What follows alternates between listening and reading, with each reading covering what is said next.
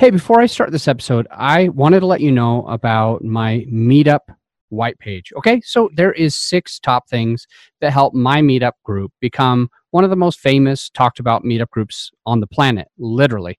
And for you to get that for free, you just go to your text and actually type in 555-888. That's the phone number, and just send the word Meetup. Literally, it's that easy. Send the word meetup to 555-888 and get the top 6 things that made my meetup famous. It's time for the Creative Real Estate Podcast, your source for out-of-the-box real estate investing strategies, brought to you by realbluespruce.com.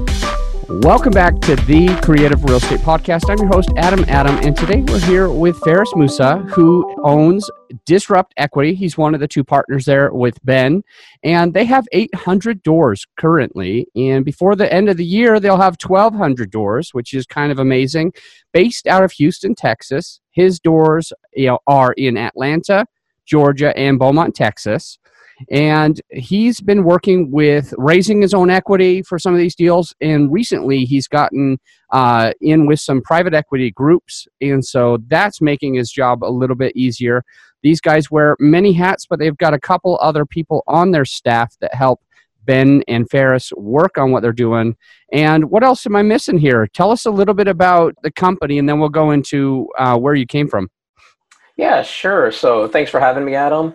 The company is Disrupt Equity. We focus really primarily on multifamily acquisition, kind of the A to Z. So from finding, closing, and then operating the property. And in the end, it's all about operations and making sure you can perform. So we really spend a lot of our focus there. But luckily, we've grown and been able to bring on staff to kind of help put in some of the systems in place. Awesome. Great. Okay, so let me ask you this. What year did you get started in real estate? Real estate about 4 years ago. I was moving back to Texas. I had a software company at the time, and my partner and we had done that remotely for a few years, and knew I was moving back to Texas, and I had extra capital at the time, so I started learning a lot about real estate. And kind of the first thing you hear about is really fourplexes, and that's all great and dandy, but there's really not many of them in Houston.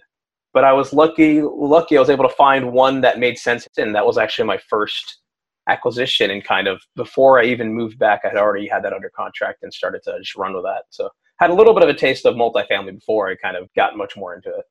Very something very interesting to bring out. So let us just confirm that the first acquisition you did in real estate investing was multifamily. Yeah, so it was a fourplex, a small multifamily, and then did a bunch of houses and condos after that, and then kind of realized it didn't scale, and then shifted full-fledged into larger multifamily. When did you get started in syndicating? About a year ago, a little over a year ago. All right. And so let's talk about just that portfolio that you've built on syndications. What was the first one you syndicated? Yeah, so my partner, Ben, had done 2 deals prior.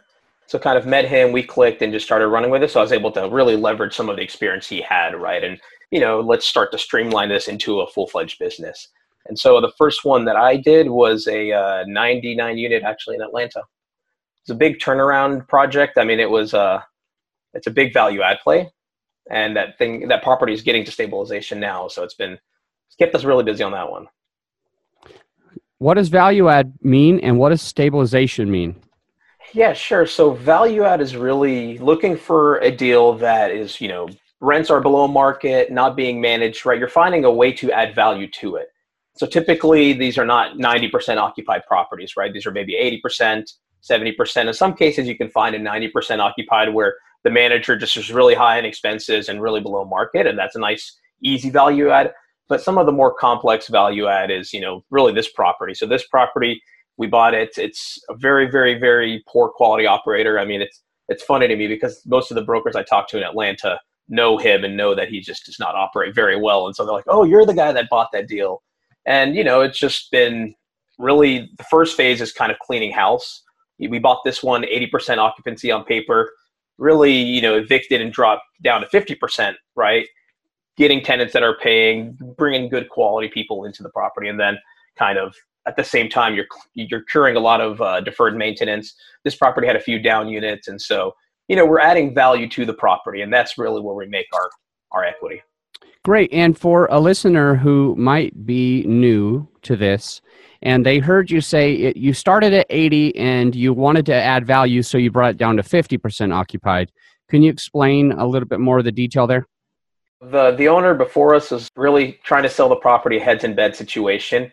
Anyone that came through was just letting them, even though he did a background check, he did a criminal check, it looked like he had kind of done a little bit of a vetting, but we take over the property. A lot of people didn't want to pay, right? Weren't paying their rents. There was a little bit of a crime element, so we had security and really clean that out. And that we expected to definitely do a turnaround and bring the occupancy down. Not because we were trying to get people out of units so we can upgrade them, but more so just to get the property in a state that is consistent, right? And we know where it's at, and it's also safe and kind of better quality tenants, just so month to month we can continue to grow that and build on that and not deal with people that aren't going to pay and not really have an interest in kind of having, a sense of pride in the property. Mm-hmm. That's been one of the big things we've noticed. Great. Well, let's talk about this. The difference between economic vacancy and physical vacancy. You started with 80% occupied. Was everybody paying? So 80% on paper from the owner, but not everyone was paying. Really, we got down if we got down to 50% 2 months later, you can almost say it was 50% was the economic vacancy. And so for the listeners that don't know, your physical occupancy is exactly what it sounds like. People that are physically there, but your economic occupancy is more about, financially, what did you bill out and what did you end up collecting, right? And so people that paid versus people that aren't paying, or people that maybe paid late fees, kind of the whole, what does that bottom line look like? Mm-hmm. And so this deal, we were 80% occupancy, probably 50% economic, and then 2 months later, we were 50% occupancy, 50% economic. So. Okay, cool. Well, I like that. Great. What did you do with the units once 30% of those guys were out? So with that property, it's just been a big turnaround across the board. So these units were not kept in good condition whenever people left, right? Most of the time, in that sub-market, people move out. Because they weren't paying, they did not maintain the unit. They might have trashed it before they left. And so really getting in there, new paint, new carpet, new flooring, usually new countertops, sometimes new cabinets, figure out what do you need to, bring it up to a good quality of living. And the other thing that really we noticed is just there was a surprising lack of functional air conditioning. And so that property closed in April. And, in Atlanta, it's not too hot by then, so you don't really realize how many of them aren't working. But, it's just been going in and figuring out, okay, what does it take to make this unit attractive and livable? Very, very interesting. Okay, so you've had it for 7 months. Where is it today? So today it's on the road to success. So, we're 92.5% pre-leased, which is far from where it was before. I think come next month, that'll be all physically leased. And so, it's at the point where we've cleaned it out. Our tenants, every time I'm there, it's been surprising to see the change, right? The tenants really are appreciative of where it's gone. It's become, a community. Whenever we first took over, there was people throwing trash all over. Whereas now people have that sense of pride, sense of ownership, and are keeping the asset clean. And, at the same time, we're at the point too where we've gotten the property where we wanted it in terms of the tenant base. And now we're going to, bring online new playgrounds and some other new amenities to really kind of add value to the tenants and kind of build a bit more of a community. Because, if your tenants care about your community, it's a much better asset to maintain, right? You're going to have a lot less headaches across the board, a lot less people throwing rocks and breaking windows. And, people are willing to go say, hey, well, this person did this damage. You guys should stop that. Whereas before, everyone is kind of, keeping to themselves and not really caring about the overall experience. Okay. So was this a B, C, D property? No, this one was a C property and it was a C area, but it's definitely an area that is getting gentrified. So it's about, 8 to 10 miles east of downtown Atlanta. It's considered East Atlanta. So it's inside the loop. And it's really an area where, there's a brand new multifamily that gets getting built right across the street that we saw. And, whenever we bought this asset, it was the rough asset in the block. The property across the street from us was 100% occupied. I've never been able to see the interiors because they're literally always 100% occupied. Next door, there's a plot of land that after we took over is being built out. And so it's definitely an area that's getting improved. And kind of really the the Gravy was a property about a mile away. It's on the market right now for 125 a door. So a much higher price tag than what we bought it at. So I think, this property will do well. It's just been a lot of work to get there. Is the 125 a door comparable to your property? Yeah, so same vintage. That one is just a heavy upgrade, right? So that person has gone in, he bought the property more than we did, and his property was vacant, has put 40 a door into it, kind of really brought it up to par, but it shows, the demand in that area. And I think, for us, we've executed our business plan, and probably for the next owner, it'll be a good comparison saying, hey, you could buy our asset, do that kind of value add and get those kind of prices. Okay. What will you sell it for? What's your plan? Yeah, so right now the plan for that one was a 5-year hold, but the market is getting hotter, and so we'll evaluate in a few more months once we kind of get the full stabilization if we're gonna, continue with the original business plan of doing a refi and just kind of holding on to the property, or if it makes sense to sell. And so I think we don't have an answer yet, but the original business plan was definitely hold on to the asset for 5 years, do the refi at year 2 once we've gotten to stabilization, and pull that equity back out and give that back to our investors. How much did you buy it for per door? That one we bought it for a little bit under 40,000 a door. Yeah, and you think maybe if you put another 40 in, it would be 125? So we've put about 10 into it, so our cost basis is about 50. Okay. And yeah, so that's our cost basis, right? And getting it stabilization, we really focused on getting the asset to a performing asset. 10 a door. Yeah. Right? That's not small. No, it's not at all. It's and I think 10 a door got us to where we need to, but if someone wanted to put a lot more, it could have been easily done. There was a surprising amount of deferred maintenance. Luckily we had over budgeted on our rehab, because we just knew that there was going to be things that we don't know until we get into there. But it was even really, we used up all of our over budget as well. Okay. What did it go to? What do you mean by that? What did you spend the 10 a door on? On the inside, the outside? So yeah, the 10 a door. So there's a few down units that we brought online, and it's kind of surprising to see some of these operators. So this property had 9 down units at the time, and the reason that they're down units is that one building is a little bit on of a slope, and so it has a sump system where there's pumps that turn on and pump septic into the city septic, and these 9 down units were down because the pump had failed and had backed up into those units. And so they were down to the stud. And, before takeover, we thought that it must be a very expensive repair to get those pumps back online, because the person's left these 9 down units down for so long. And, we get in there and we get a professional company out there to do it the right way. And it's a $35,000 repair. It's really not that much. And, whenever the company that did the work, they went down there and took a look, and the person before us had done, he had put a residential pump instead of a commercial pump. He had 1 pump instead of 2, because there's 2 that they'll take turns. So if one fails, you're not having a backup and you can address it. And so it was surprising to see this person had kind of really not spent the $30,000 the right way, but you could have brought 9 down units online, and that right there is $90,000 income easy kind of that year. So. Okay. Right before the 99, what was the biggest property you purchased? Oh, the 4-plex. Okay. Cool. And so let me ask you, what did you learn on this first syndication? What are some big takeaways? The big takeaways, it's really have a business plan and stick to it. I'm glad we really, we saw the vision before we buy the asset. You have your plan, and stick to it if it makes sense, right? Because you get bogged down in the details, and it's like, oh, this is a grind. But really, now we're on the outside. We're getting to stabilization. You're starting to see that perform. Another big thing to learn is just, really learning bridge lending, right? So this was a bridge lending. This was an asset where we did take on a bridge lender, and just learning, how they operate, what they look for, some of the gotchas, right? Kind of going into closing, they can change things on you on a whim, and just be prepared for that. That's probably actually one of the biggest takeaways. So, in the future, if we take on another kind of big value add, we definitely kind of know some of the gotchas to consider and look for. Great. On this one particular deal, what specifically did you learn about raising equity?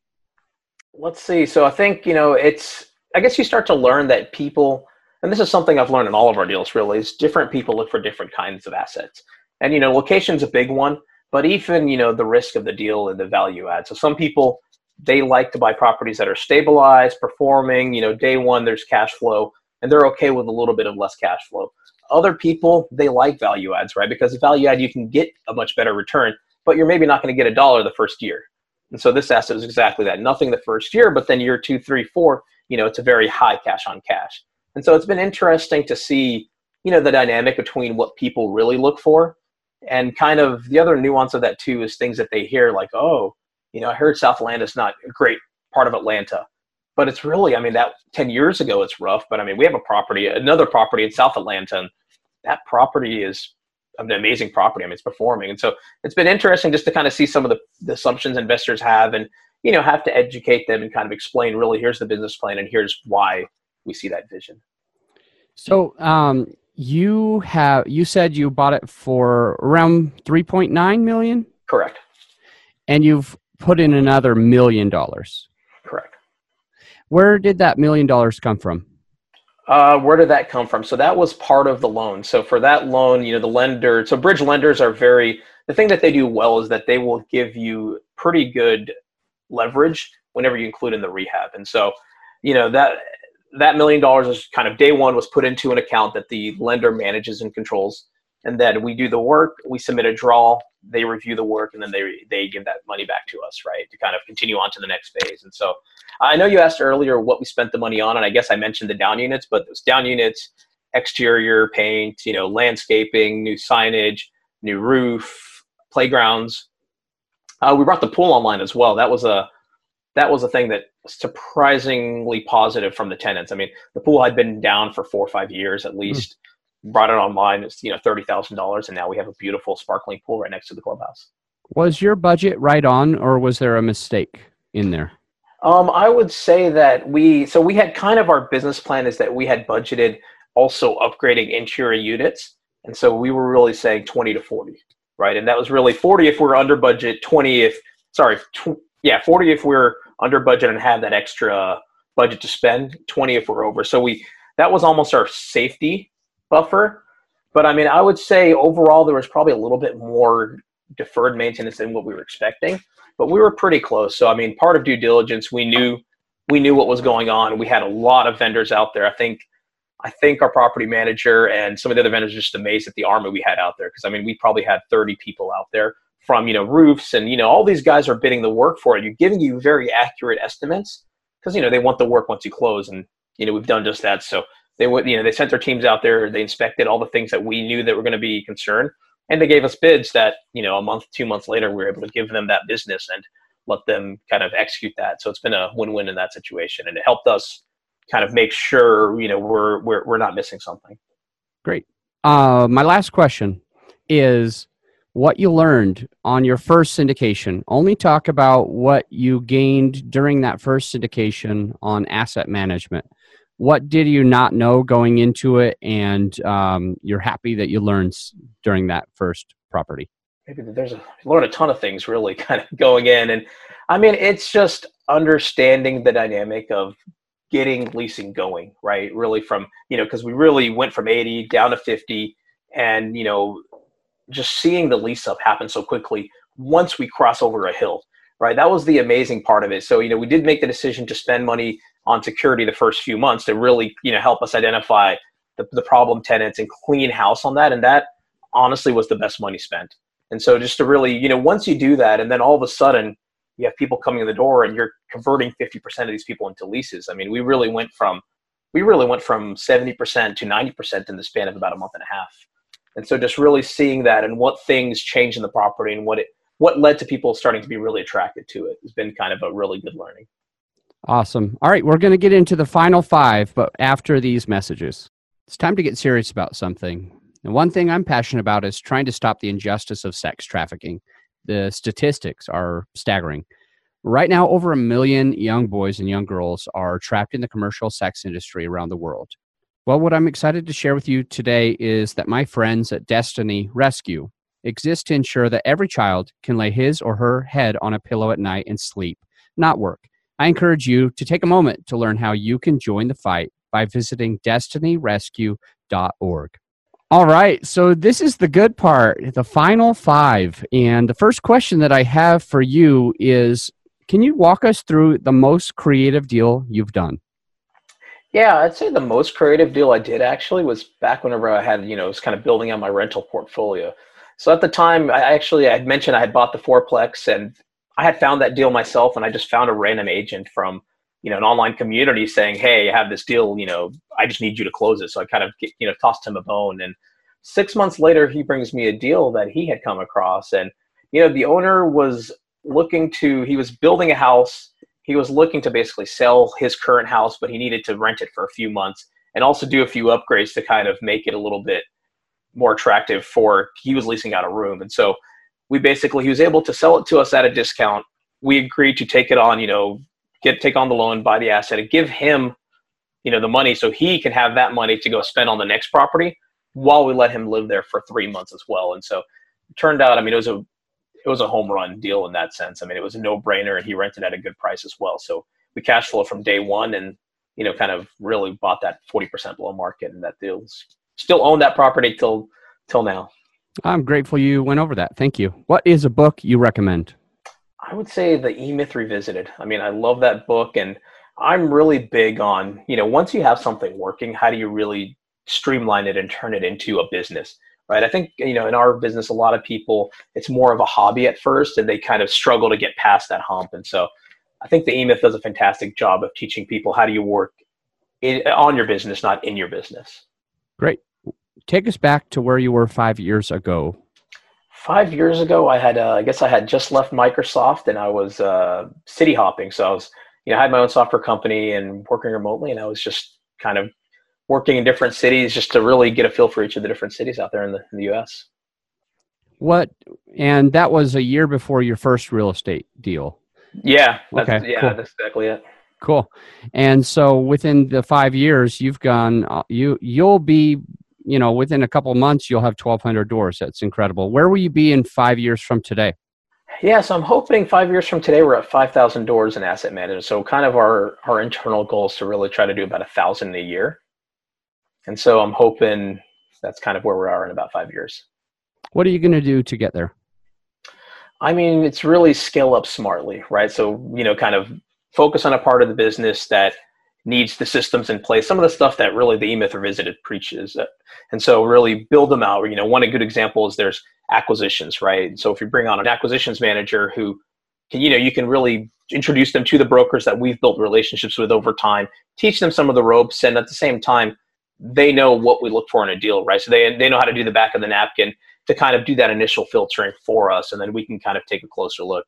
Similarly, operations, right? So we've been putting in a lot of systems, really what's our checkbox for certain things, and kind of get that operationalized just to be able to let that part of the business kind of run a little bit without our interaction so we can continue to grow the business. Okay, so it sounds like an acquisition manager is going to be a part of that team that you're going to need to put on to be able to grow to the scale that you want with the 5,000 doors. So my question would be, when you have an acquisition manager, how will they be compensated? Yeah, so I think for an acquisitions manager, so for us, I think our first hire is actually going to be an asset manager. Then the next one will be an acquisitions manager. And so to your question, I think it'll be kind of a combination of salary plus getting an extra bonus per deal, right? That meets the criteria, just to help motivate them to go out. And, if they bring us 10 deals tomorrow, that's a lot of deals. But at the same time, if they're true deals that they're going to get the returns, we're happy to run with it. And so to kind of really keep them motivated, but at the same time, making sure they have money to be able to live off of as well. Makes sense. Will they have equity in the properties?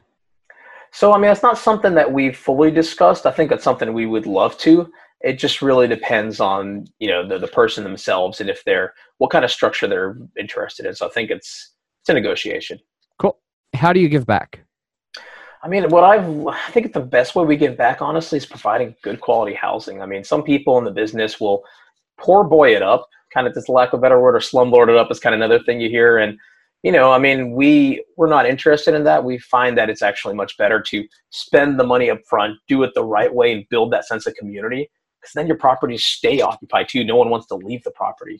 And so, and I really saw this in the deal that we were talking about earlier, where, just being on the property and the tenants come up to you and, you never tell them you're an owner, but they realize that you're there with management. They're like, this property has become so much better than what it is. They're very, very thankful. You see kids out playing, and, we didn't see that before. And so it's kind of providing good, safe housing that people are, that people enjoy. Okay, Ferris. Last question. How do people find Disrupt Equity or get a hold of you? Sure. You can find us online at www.disruptequity.com, or feel free to send me an email at ferris@disruptequity.com. Love it. Thanks for being on the show. I really appreciate your time. And we brought a lot of gems out with all the questions. I'm grateful for you spilling the beans on what's going on in the company. We learned a lot from you today. So until next time, think outside the box. Hey, thank you again for being a loyal listener of this show. I'm humbled that you keep coming and listening to more and more episodes. I have a couple quick things. Number one is I would be just so honored if you would take a moment to go to destinyrescue.org and see how you could join the fight. Another thing is I want to see you move your business forward. I want to see you starting your own podcast, hosting your own events, starting a meetup group, putting your name out there so that you can raise your equity a little bit easier. And if what it takes for you to really get into that is one-on-one consulting, I will do that for you. I will consult with you to help you get your podcast off the ground. I'll help you and consult with you to help make sure that your meetup becomes one of the best meetups in your city.